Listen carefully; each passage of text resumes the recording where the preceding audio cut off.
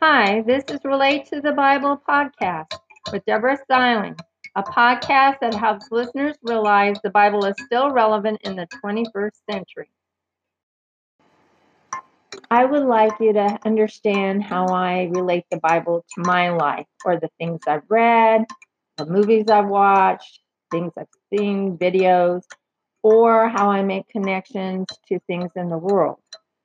When I'm reading the Bible, I reflect on it. Like the example is Matthew 7, verse 1. Judge not that ye be not judged. One time I belonged to an organization and they had a new member. And I didn't think that person seemed like a very nice person, so kind of stayed away and watched from a distance over different meetings. And it turned out that that person was really, really nice. And I had judged them by first impressions. They might have been shy or something else which made them seem aloof, but they were nice and they befriended other people in the organization and they were a real asset to the group. And it makes me think of how that was a shallow decision on my part to judge. And it helped me reflect more when I meet new people to be more open. Additionally, when I apply these things to my life, sometimes I'll think, now, do I want God to judge me that way? Do I want other people to judge me that way? And so I reflect on these things, and it gives me a deeper relationship to the passages I'm reading, and it feels much more personal to me.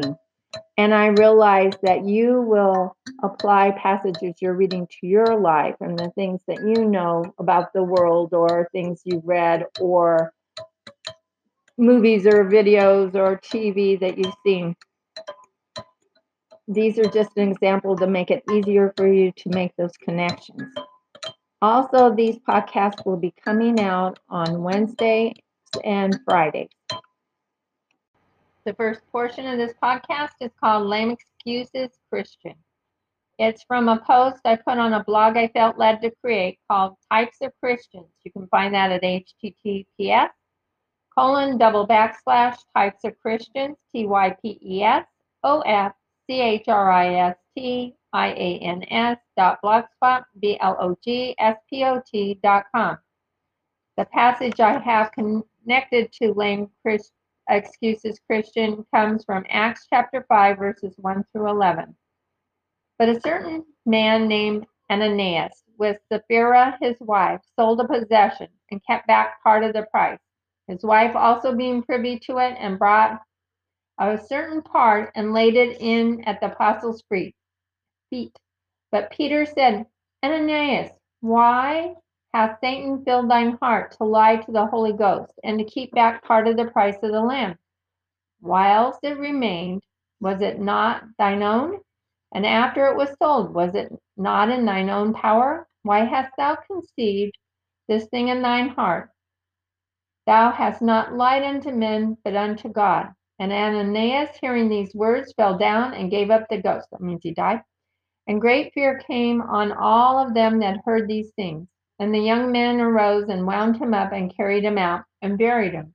And it was about the space of 3 hours after, when his wife, not knowing what was done, came in, and Peter answered unto her, Tell me whether ye sold the land for so much. And she said, Yea, for so much. Then Peter said unto her, How is it that ye have agreed together to tempt the Spirit of the Lord? Behold, the feet of them which have buried thy husband are at the door, and shall carry thee out. Then she fell down straightway at his feet, and yielded up the ghost, which means she died too. And the young men came in and found her dead, and carrying her forth, buried her by her husband. And great fear came upon all the church, and upon as many as heard these things. This is from Acts, again, this is from Acts 5, verses 1 through 11. I personally don't like this passage because it reminds me of so many things about myself, but that's an aside. So I'll share the post. I'm very fortunate, God, that has this story of Ananias and his wife pop in my head from time to time, especially at times when I'm trying to find an angle to beat the system. That's why it bothers me. I do it, and it reminds me of how terrible it is. I love God so much, and I do it. I'm off post again. So I'll get back. An example would be my planning to have my college daughter come and eat at the breakfast buffet at my hotel when I came to her town to visit. Since I realized how I was calculating this in my heart, I now go to someone at the hotel and offer to pay for my daughter to join us for breakfast. It's not that anyone minded or would have missed the food. What matters is that I contrived this plan in order to save a few bucks on my daughter's breakfast, and God knows what's in my heart. He knows when I'm making up lame excuses or why I'm not going to church on a particular occasion or why the salesperson deserved my less than patient response to the store's policy, etc.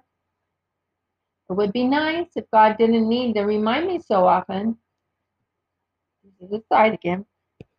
That would mean that I'm not contriving these things in my head, angles to beat the system. But that's not the case. Satan works in very subtle ways and finds ways to sneak into our lives through our planning and scheming and our making excuses for our choices. I'm so thankful that God takes the time to remind me. I don't ever want to let these subtle things work into my life and slowly lead me astray as a lame excuses Christian. I need to maintain a focus on God and the reminders He puts in my mind. Some people call it a conscience, which helps to refocus me. Also, I need for you to know that since this is an example of the positive influence God had made on my faith walk with Christ, this may not reflect the whole meaning of the Bible passages that I share with you. So let's go back to the beginning. So this is telling about Ananias and his wife Sapphira and what they did.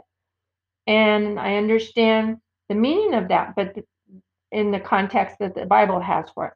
But it is so significant. And that's the whole reason for these examples that I put on this podcast that God had on my heart, that other people need to know that there could be personal lessons of ways to apply the Bible to their life. So this lesson with reading about Ananias and his wife Sapphira, I could say, oh, that's so terrible. How could they do that?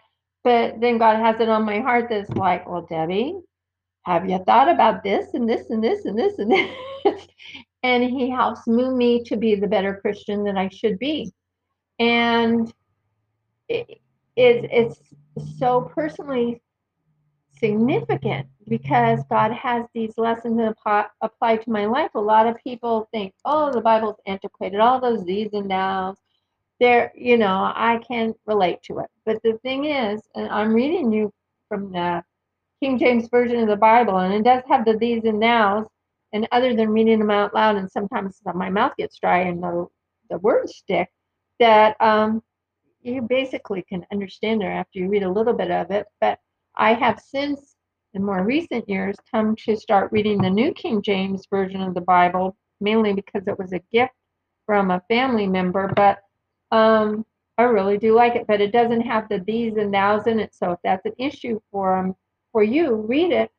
But the thing is, there's so many things in the Bible that can apply to our life, and I put these examples on the post and in the podcast, and I have a book that have these examples so that people will realize that God may have some personal connection in their own life beyond what it just says in the words they're reading.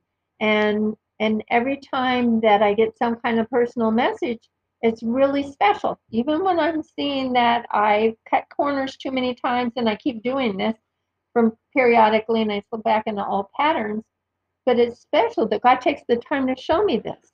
This is extremely significant. And I hope that you have that kind of significance in your life when you read the Bible. Will you relate to things in the same way? No. These are things that relate to my life and the things I've done, seen or read, or see in the world. But the thing is, and I don't get personal lessons from every single thing I read, but there are a lot of things I read, and I like to read the Bible from cover to cover. So when I finish reading one time, I start over again because different times I'll read things. It means different things to me because I'm in a different place each time I read the Bible. I mean, what's going on in my personal life is different. And so sometimes I'll read a passage and it means different things to me. Sometimes I will just focus on the meaning that God has within the passage for the biblical context of it. but sometimes I get connections to my own life. Anyway, it's really special, and I really hope that you will be open to the lessons that Christ has on your heart. So for undone Christians, I have put a passage from Acts 5, verses 40 through 42. And to him they agreed, and when they had called the apostles and beaten them, they commanded that they should not speak in the name of Jesus, and let them go. And they departed from the presence of the council, rejoicing that they were counted worthy to suffer shame for his name. And daily in the temple and every house they ceased not to teach and preach Jesus Christ. So to give you the backstory on this, the apostles, this is after Jesus willingly gave his life on the cross for us and died and was buried and rose again and was seen 3 separate times by the apostles and many more.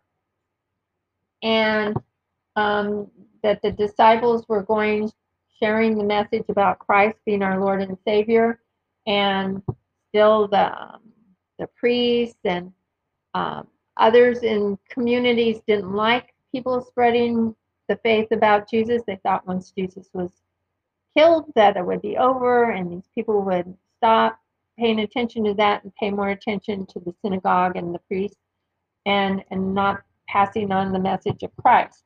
So they took them to, they were taken and judged, and somebody said, if it's of God, I'm trying to do this from memory, even though I read the Bible from cover to cover, and I continue to do that. I don't have Bible passages memorized. I just have the gist of it.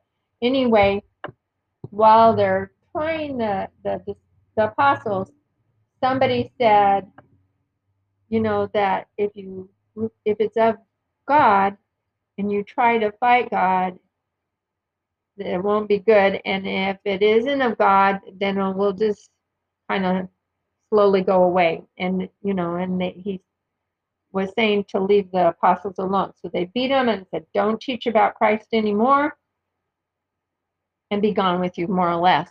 Anyway, the thing is they took pride in that they love Christ more than what people that were trying them ordered, that they were willing to give their lives, they were willing to be beaten for their faith in Christ, is basically what it's saying. And I gave you a long story for it, but I just got to thinking that if you didn't know where it came from, it might not make a lot of sense. Anyway, this is the part I have listed. That I wrote. My son was committed to raising money for Jerry's kids. The Jerry's telethon each year. I try to encourage my children to be sensitive to the needs of the less fortunate. This 4th grade student went from house to house all weekend long collecting money, undaunted by those who were unable or unwilling to contribute. His determination led him to collect a record amount for this worthy cause. Earlier, I had suggested that he had done enough and should think of quitting, but he wouldn't give up until he felt he had done his very best for this cause. I need to be an undaunted Christian dedicated to my beliefs, regardless of what others think, too. So much to be prayerful in this. I want you to know that since this is an example of the positive influence God has made on my life through the Bible, this podcast that I shared with you may not reflect all of the whole meaning of the Bible verses and passages I have shared. They're just how this particular Bible verse or passage related to my life and how it makes the Bible more personal to me in my daily walk with Christ.